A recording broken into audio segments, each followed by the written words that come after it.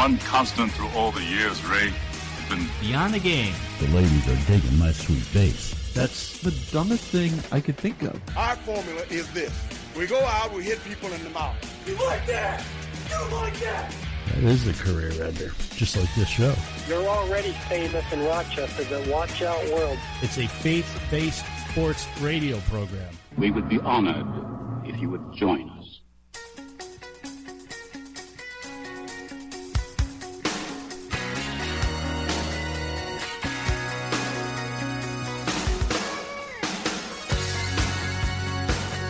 Good morning. Thanks for tuning in. We're glad to have you along. This is the Beyond the Game program. I'm Rick Benson along with Zach Barletta. Our website is btgprogram.com, and you can find us on social media at btgprogram. Happy Easter weekend to you and your family. This is an encore presentation of the Beyond the Game program. This first segment is from our April 1st broadcast. Zach and I talk about Sidney Crosby and the seemingly different set of standards applied to him and other stars in the NHL. And we take that and then we segue into a discussion about God's impartiality. There can be no doubt that Sidney Crosby gets away with some of the most blatant things. Oh, yeah. On the ice. I mean, I don't know how they don't see the stuff or why they don't call it. I wish to register a complaint. It's absolutely unfair.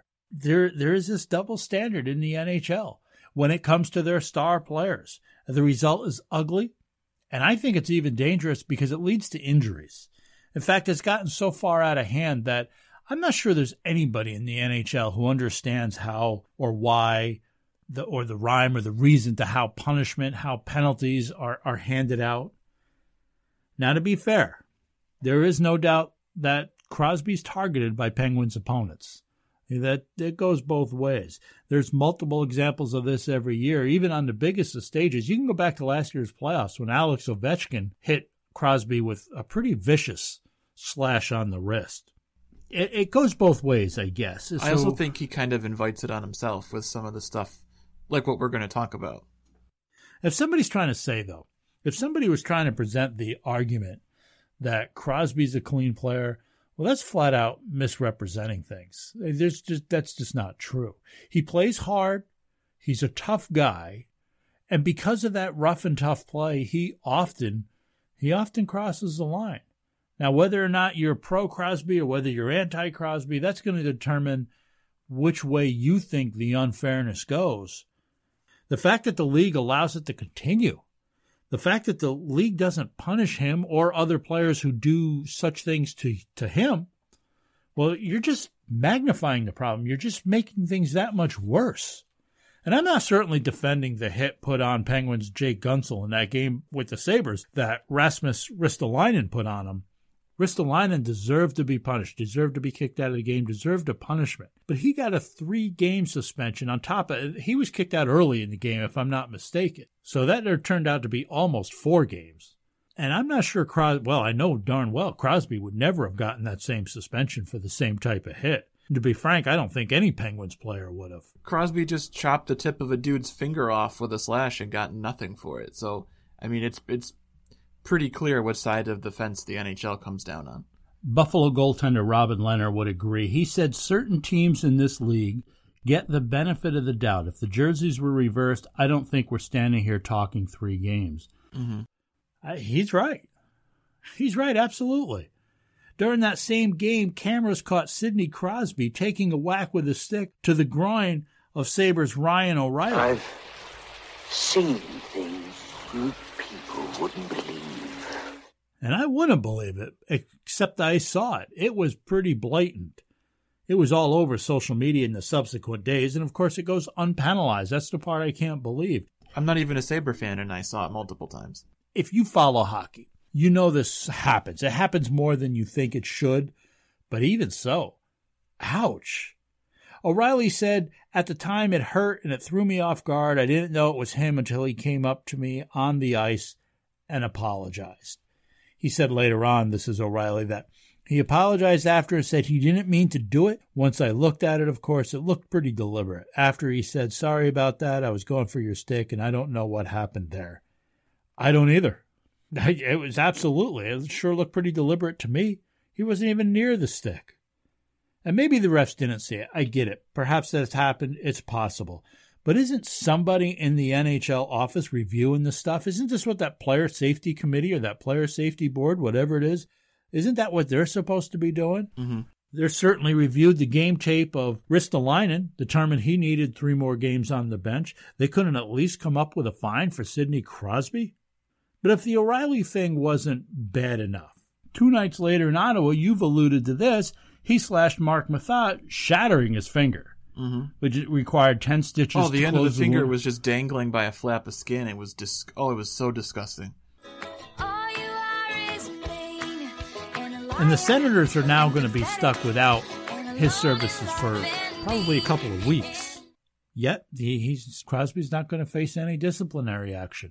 NHL Deputy Commissioner, what's the guy's name here? Bill Daley, told the ESPN that the league's not even looking into the incident.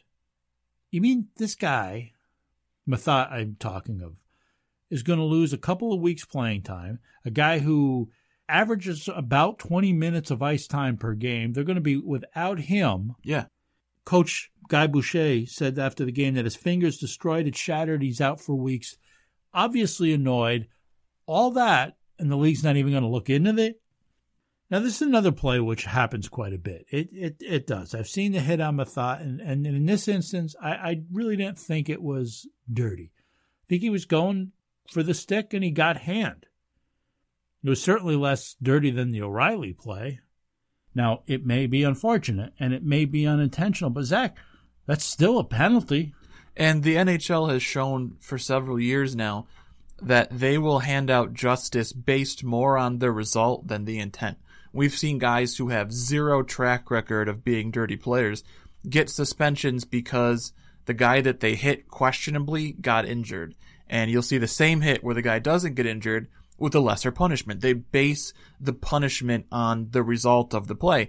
Here you got a guy whose finger is cut off and Crosby gets absolutely nothing. This is a situation where you would definitely expect the NHL to come down hard, and he doesn't get a hearing, he doesn't get a fine, he gets nothing. Yeah, what you're saying by ignoring it is that we're cool with slashes. We're okay with this. This is, and then you go, but then what is that player safety board for? Yeah. Because Methot's finger was hanging off his hand. Yeah. It was disgusting. And you're not even looking into the incident. Right. And the one thing that got me especially about this is we pan the officiating in the NFL and in Major League Baseball and stuff when we talk about how it needs to be, updated or whatever. But at least those leagues, when they blow a call, they'll release a statement and say, hey, we missed this one. It affected the game. We're sorry. We blew it. The NHL has not come out and said, oh, we missed him hitting O'Reilly in the groin, or, oh, on ice, we missed the finger getting cut off. They haven't even really acknowledged it. Oh, you're absolutely right. It's been just complete radio silence from them. And if you go with what Robin Lehner said, had the uniforms been reversed and it was Crosby who was slashed in that way, there'd be outrage. Oh, they're not going to miss that one. Now, again, it goes both ways. Crosby took a shot several years ago in a nationally televised game. I think it was a Stadium Series, a Winter Classic, whichever it was. He ended up with a long-term concussion. He was out for quite a while. Again, no suspension on the guy who put the hit on him. I don't remember who it was. So whether you see the league being pro-Crosby or anti-Crosby really doesn't matter. What it comes down to, the end result is that he's treated differently. The problem is the league's opted to ignore it for too long. And I'm not talking about just giving a little respect to a veteran player. It's one thing if you don't call a guy out on strike 3. A guy's been in the league for 15 years. Rookie will be on his way to the dugout already. But I'm not talking about, these are plays that if you don't call them and you don't hand out fines and you don't get this under control, guys are going to get hurt. Ask Methot. He's already hurt. Yeah, and it's not, I think it's pretty well known that I really, really, really, really dislike Sidney Crosby. I don't think that's a secret. But it's not just a Crosby thing.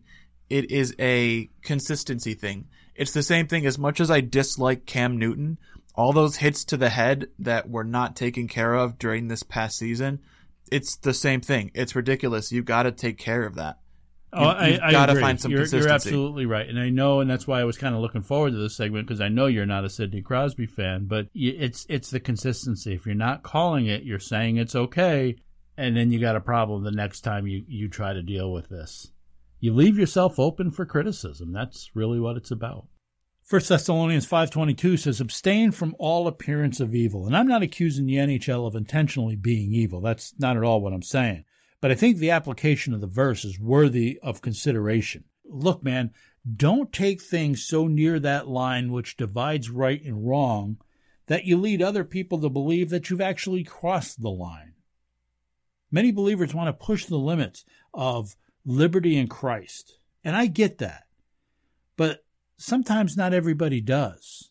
You lead people to believe that you're fully engaged in sin. You want to go out and you want to enjoy your liberty in Christ to go and have a couple of beverages.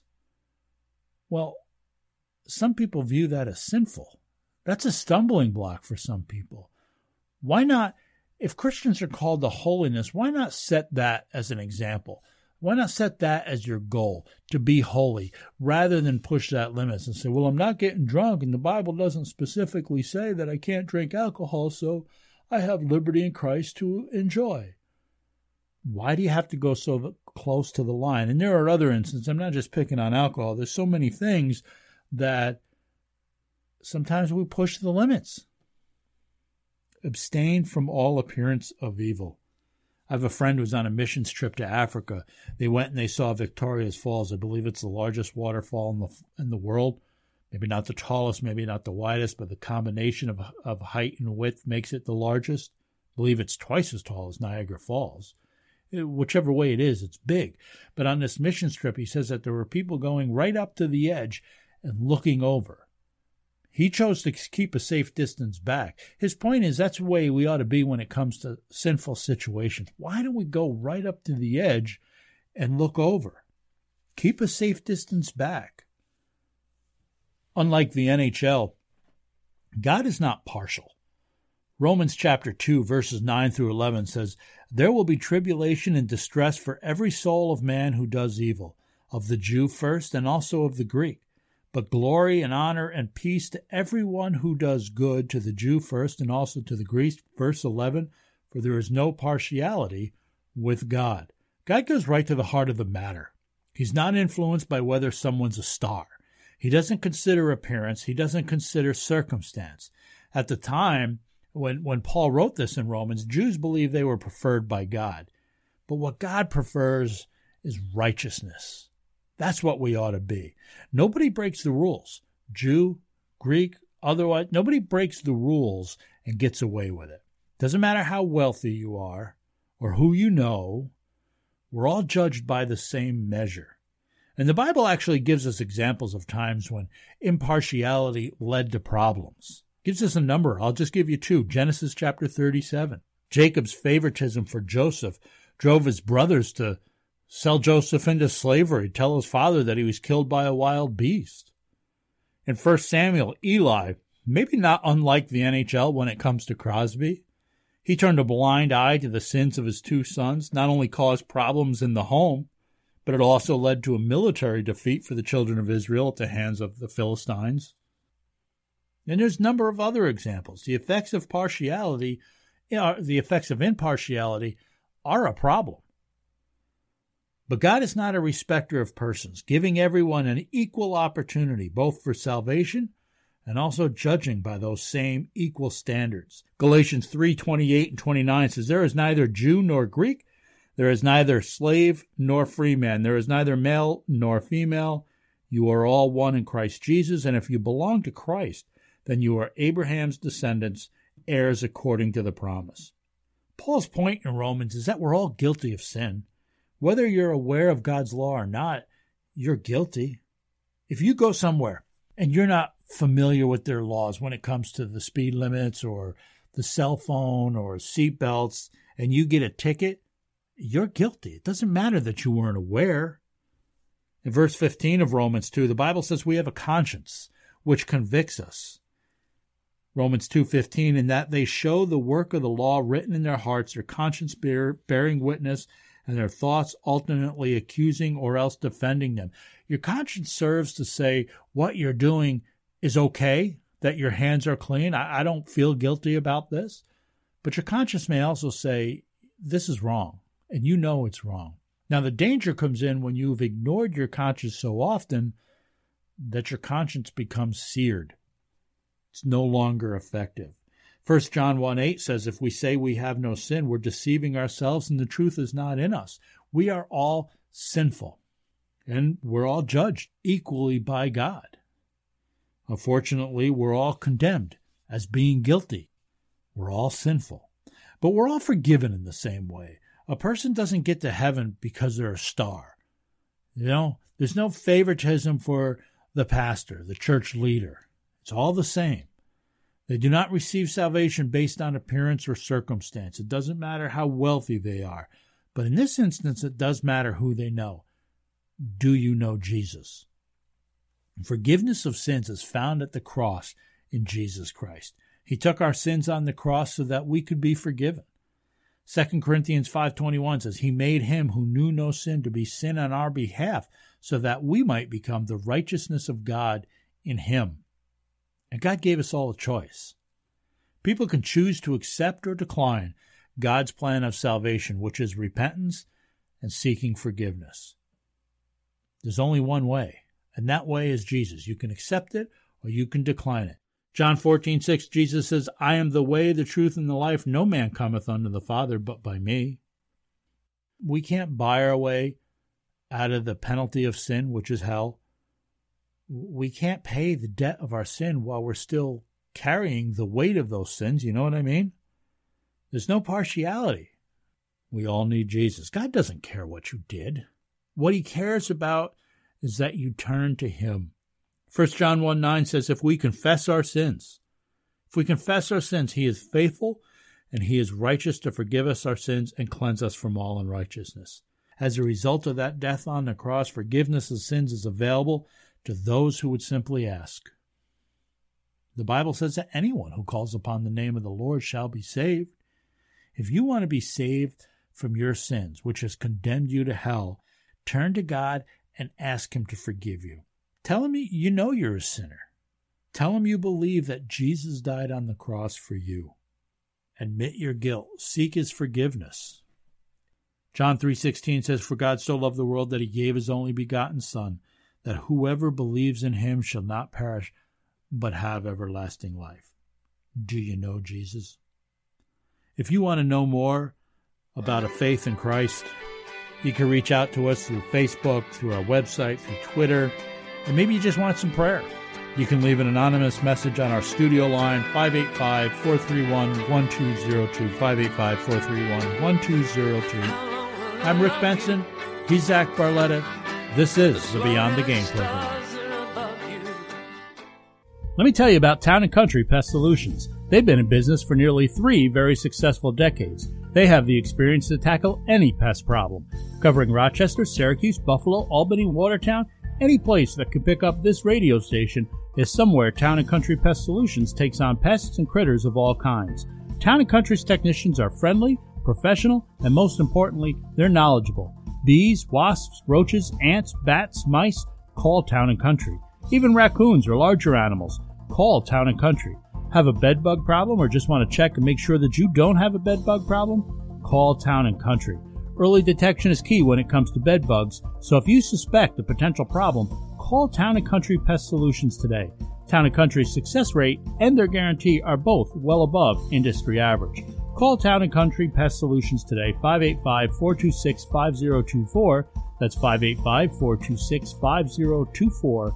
And let their team of professionals handle whatever pest problem you may have. Or visit them online, townandcountrysolutions.com. Town & Country Pest Solutions, fearing nothing but God.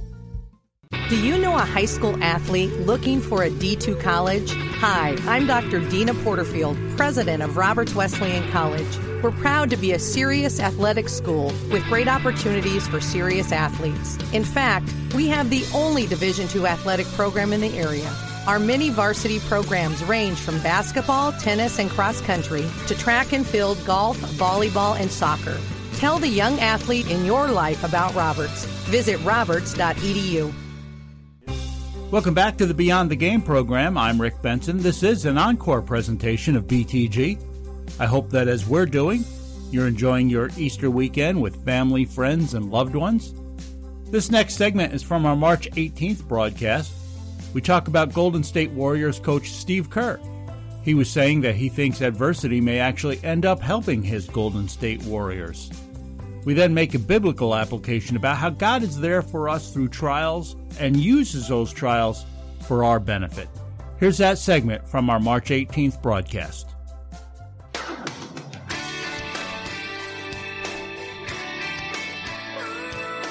You found the Beyond the Game program. Rick Benson, Zach Barletta, recording from Rochester, New York. You can find us on the web, btgprogram.com, or on social media at btgprogram. The Golden State Warriors, who at the beginning of the season were the super team, the team nobody was going to be able to beat after they added Kevin Durant in the offseason.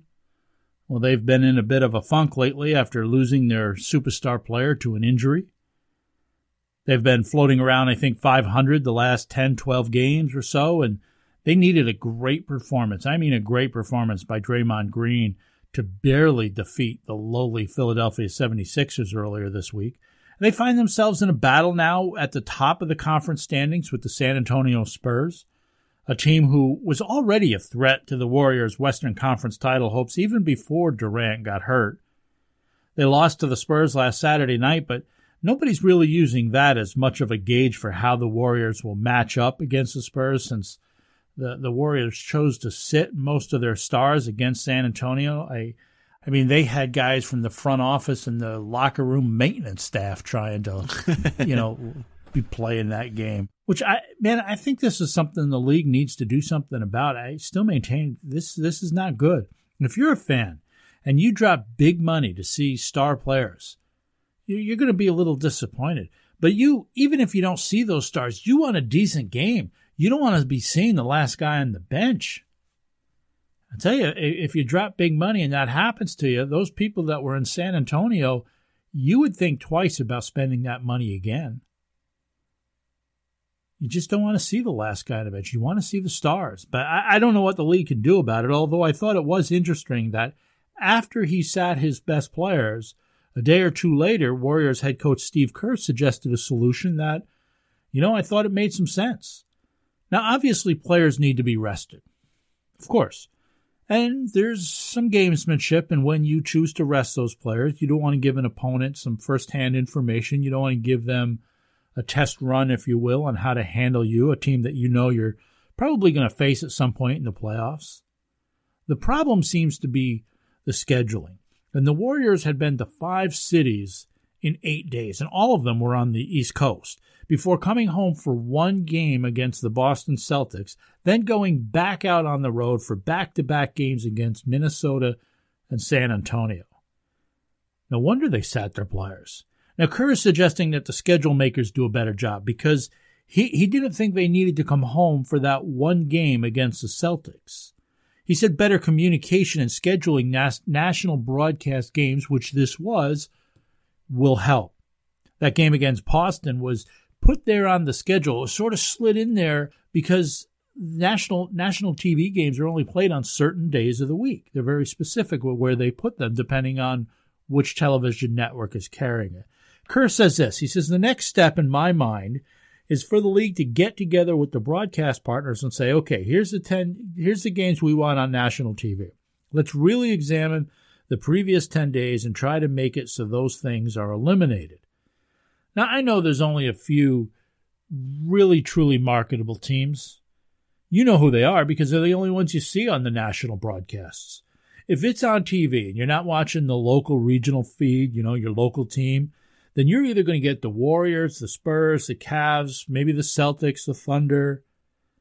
There might be even a second tier, which would include the Bulls, the Mavericks. But these are your truly marketable teams, and I get it. People want to see LeBron James.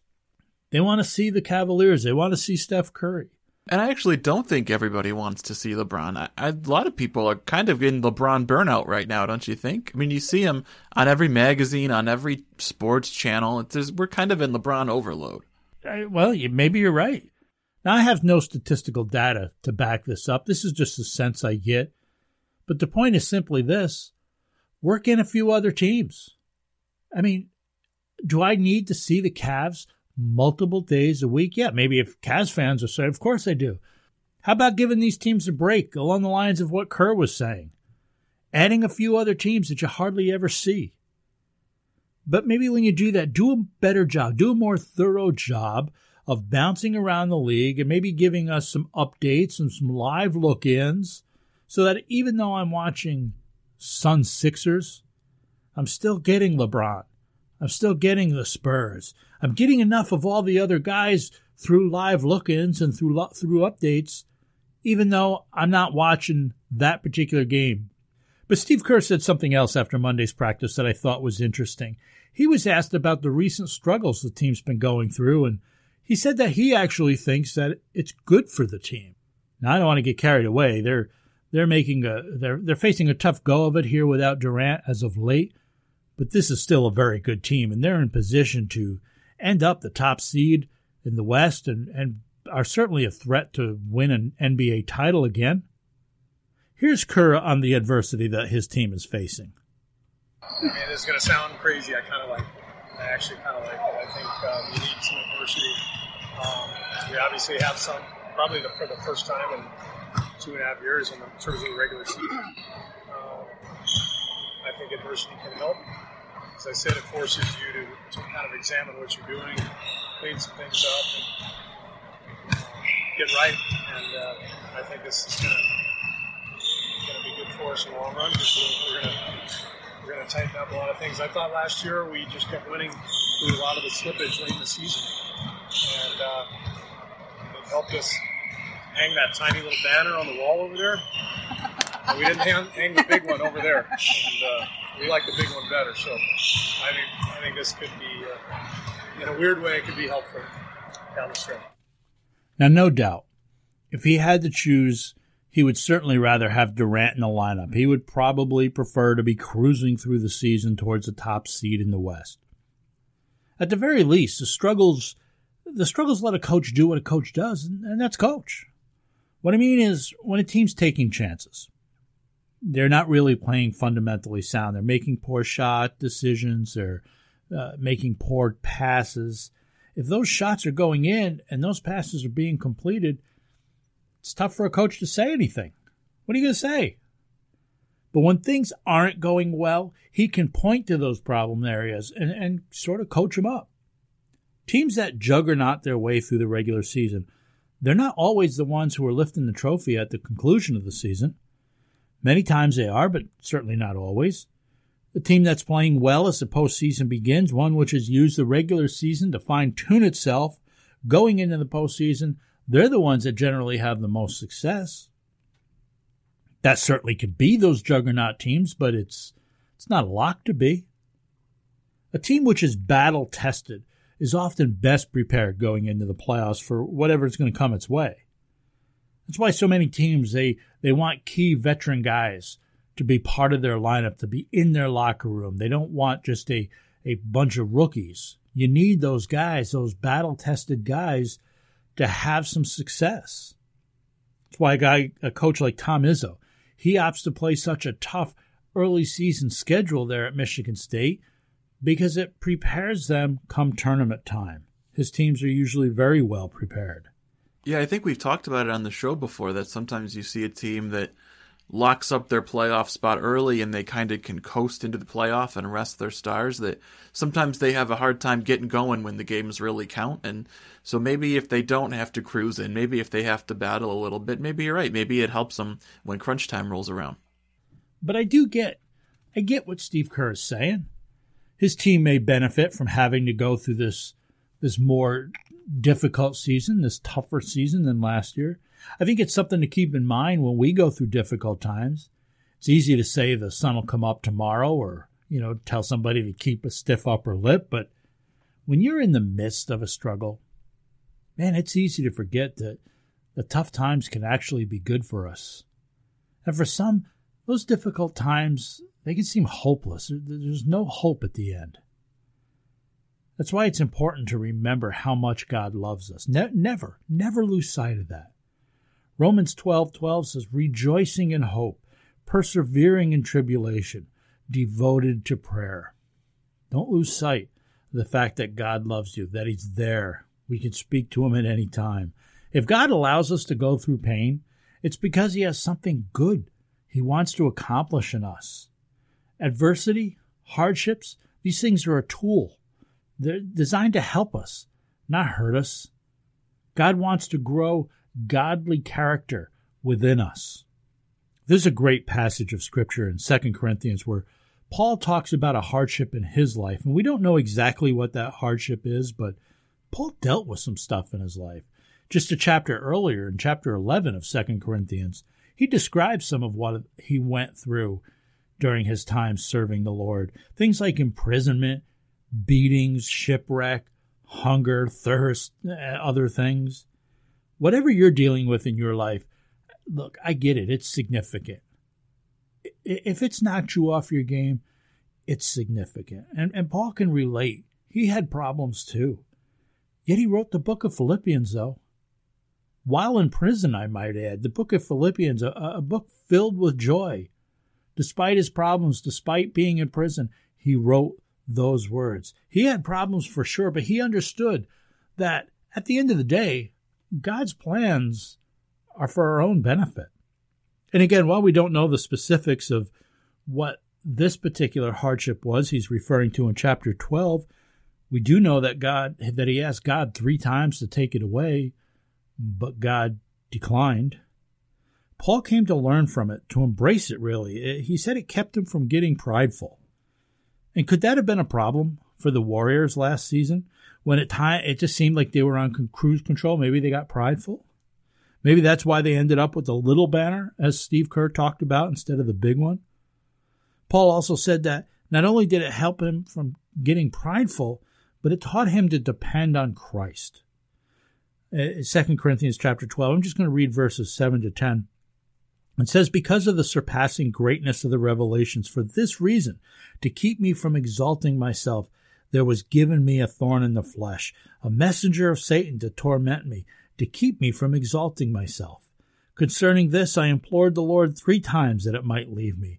And he said to me, my grace is sufficient for you, for power is perfected in weakness. Most gladly, therefore, I will rather boast about my weaknesses, so that the power of Christ may dwell in me. Therefore I am well content with weaknesses, with insults, with distresses, with persecutions, with difficulties, for Christ's sake. For when I am weak, then I am strong. When things seem dark, it's crucial. I believe it's crucial to remember that God is always with us. Sure, at times we may not feel His presence, but that's a promise.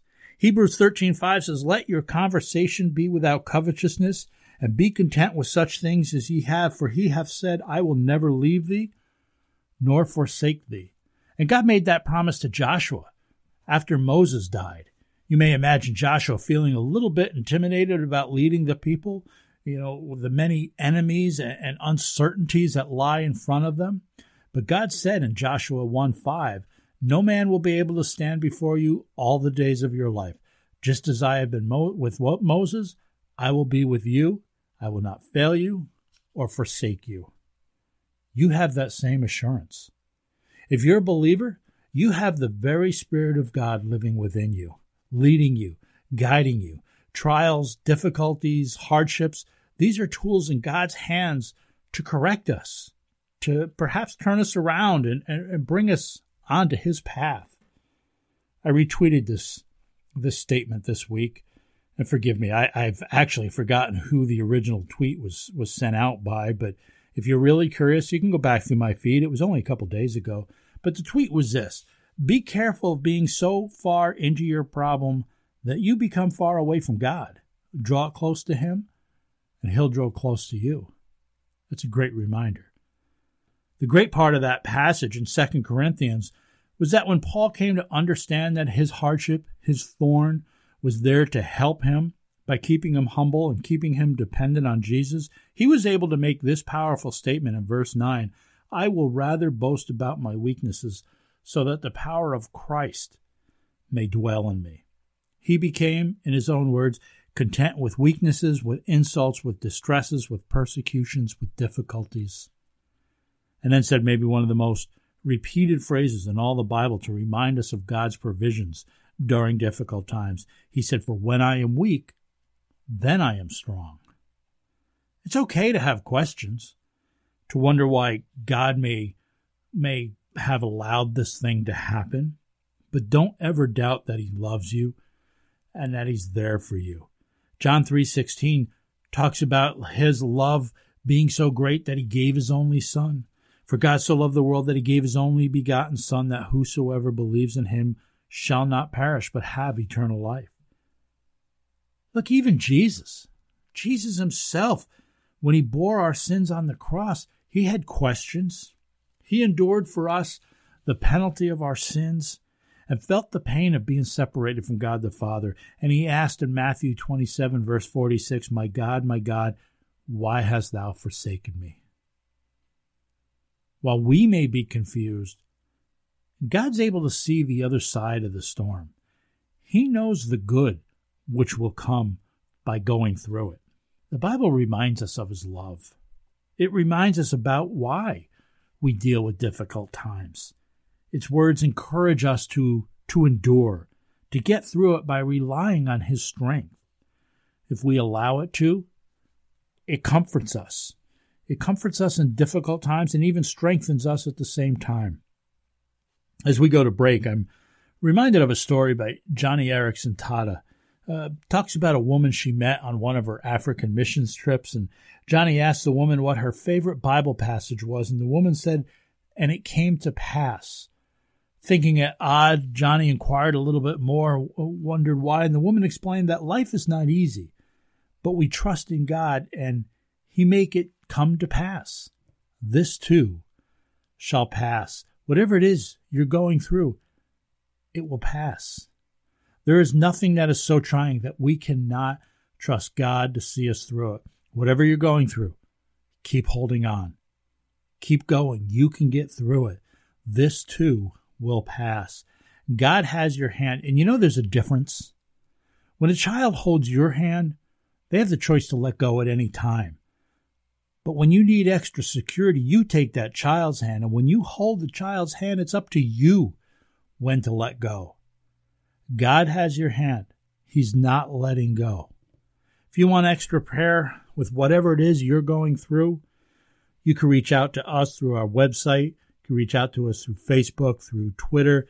You can even leave us an anonymous message on our studio line, 585-431-1202. That's 585-431-1202. You don't even have to leave your name. Just ask us for prayer. We'd be glad to pray for you. I'm Rick Benson. This is the Beyond the Game program.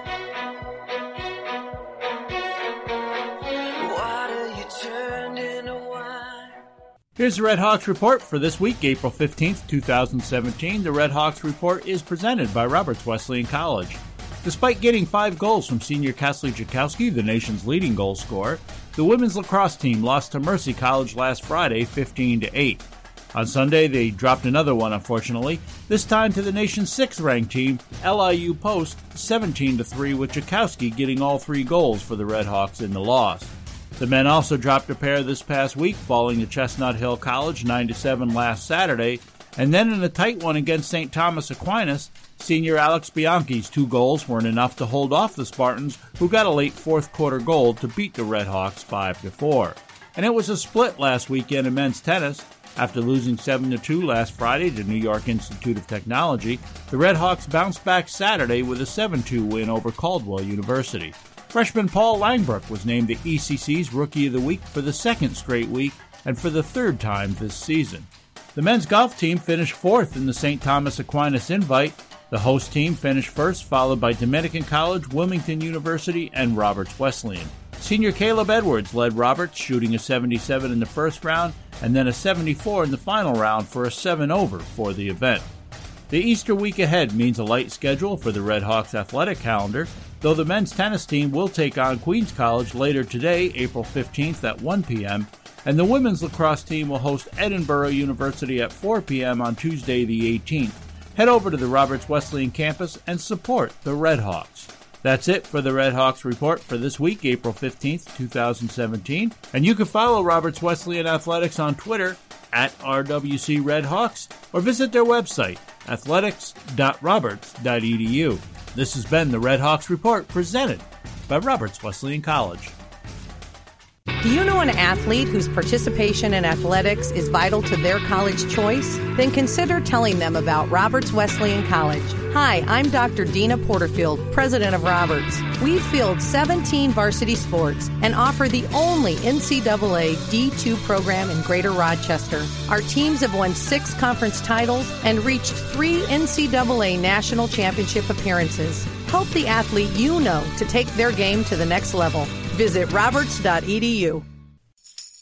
Beyond the Game, talking sports from a different point of view, highlighting the stories and the people of faith. It's not a faith program that includes sports. It's a sports talk show rooted in faith-based principles. Welcome back to the show, recording in the BTG studios in Rochester, New York. Here is your host, Rick Benson. Happy Easter weekend once again. I'm Rick Benson. This is an encore presentation of the Beyond the Game program. I hope that tomorrow morning, Easter Sunday, you'll be celebrating the resurrection of our Savior Jesus Christ in a Bible-believing, Bible-teaching church near you, wherever it is you may be listening from. If you're in the Rochester, New York area and don't have a church that you call home, I invite you to join me at First Bible Baptist Church in Hilton, 990 Manitou Road. Services are at 8:30 and 10:30, and if you do stop by, I'll be at the first service. I do hope you'll say hello. This final segment of our show this morning is taken from last week's broadcast, April 8th. Zach and I talked about the UConn women's basketball team not making the title game, and we made a biblical application to the story of David and Goliath. Here's that segment from last week's show, April 8th.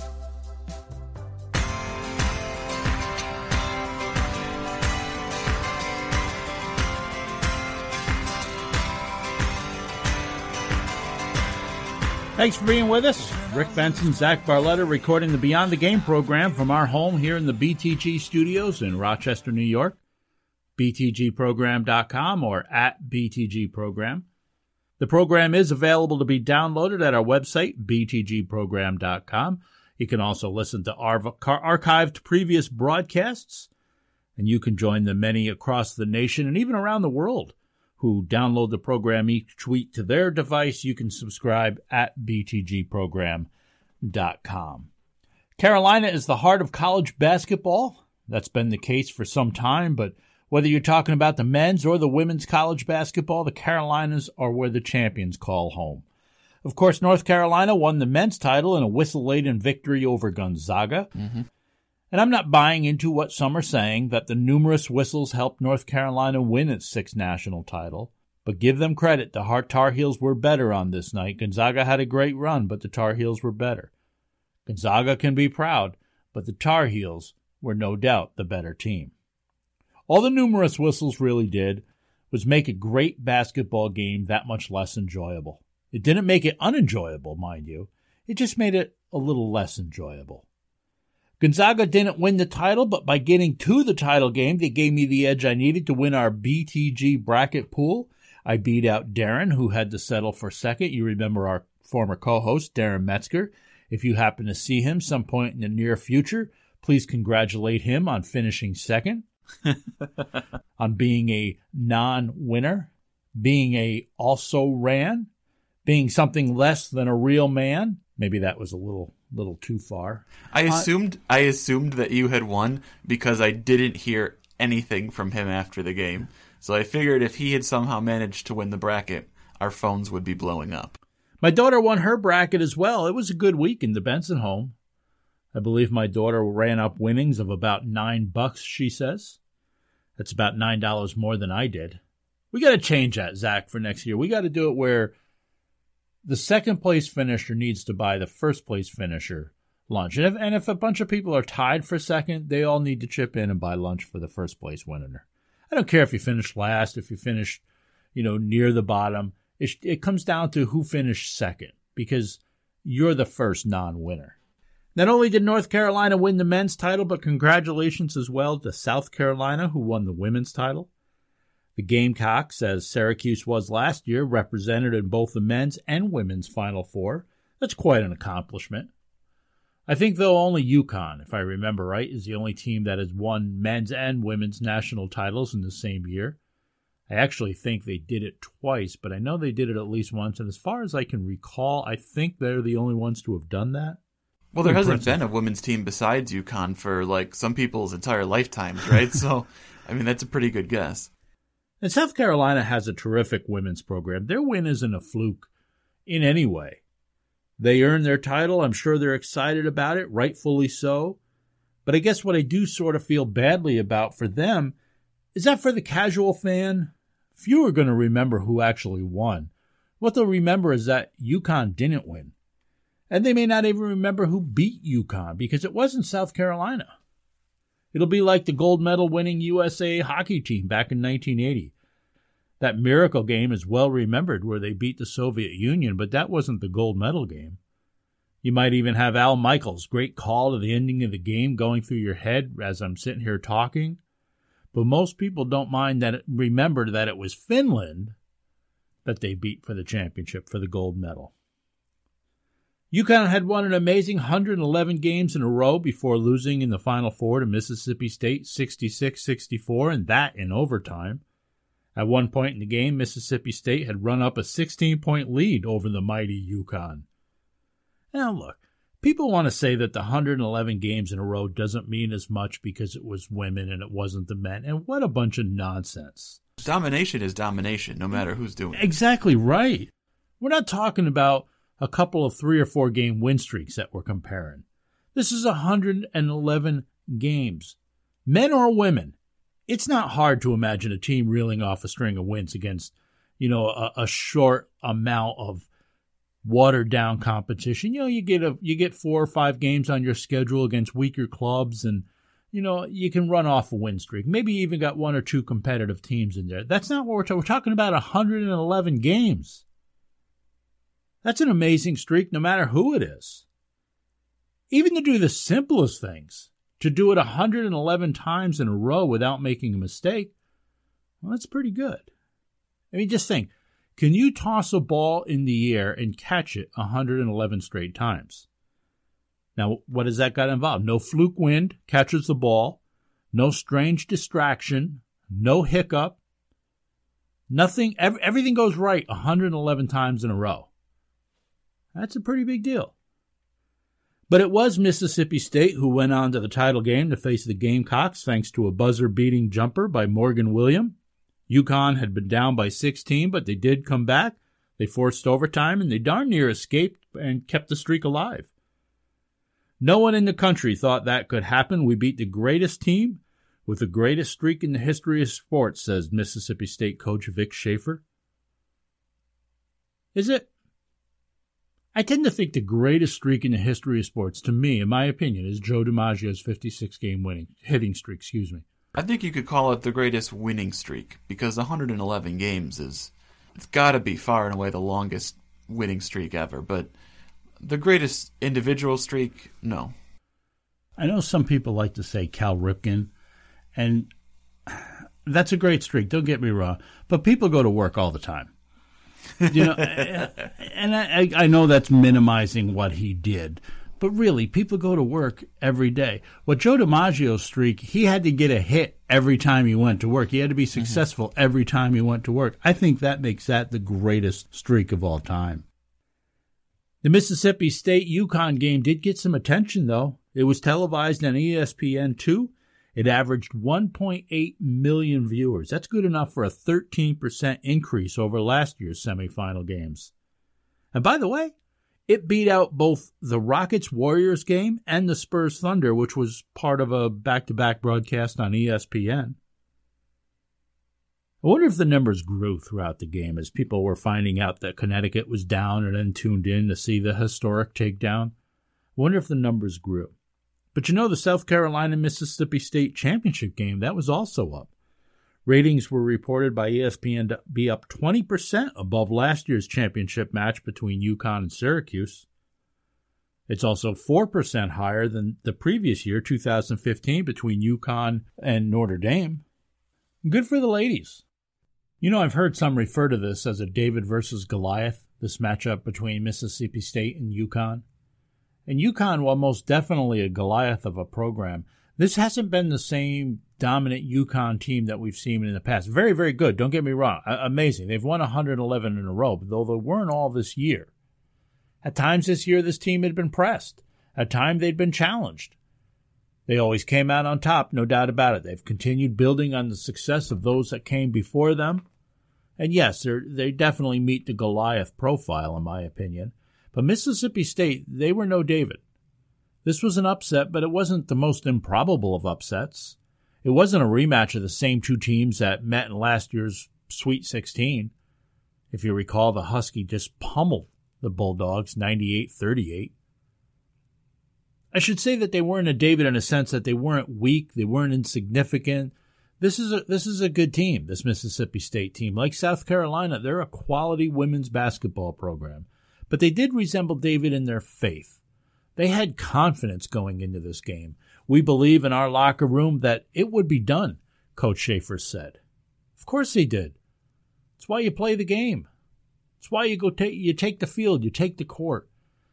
You have a realistic idea of your chances. You know that you're facing a formidable foe. You know that, listen, everything's going to have to go right here. We're going to have to be focused from beginning to end. We're going to have to play our best, but we have a chance. You know that as a player. And even though he was facing a more formidable foe than UConn would have been to Mississippi State, David had confidence in his God. Though the stakes were higher, David's life was on the line. The stakes were higher than the outcome of a basketball game for sure. His faith in God in the face of difficult circumstances serves as an inspiration for all of us. I want to read a couple of verses from 1 Samuel chapter 17. I'm going to start in verse 34. And David said unto Saul, Thy servant kept his father's sheep, and there came a lion and a bear, and took a lamb out of the flock. And I went out after him, and smote him, and delivered it out of his mouth. And when he arose against me, I caught him by his beard, and smote him, and slew him. Thy servant slew both the lion and the bear, and this uncircumcised Philistine shall be as one of them, seeing he hath defied the armies of the living God. David said, moreover, this is verse 37, The Lord that delivered me out of the paw of the lion, and out of the paw of the bear, he will deliver me out of the hand of this Philistine. And Saul said unto David, Go, and the Lord be with thee. David had confidence, man. I mean, he was bordering right on cockiness. He had confidence. He had faith in God. He knew what God was capable of. The Bible tells us David was small. He was weaker than most of his age, and really by the world's standards, not prepared to play in this big game against the Philistine. If there were a scouting report for this battle, man, David's name wouldn't have even come up. Wouldn't have been listed on that report. He wasn't a starter, if you know what I mean.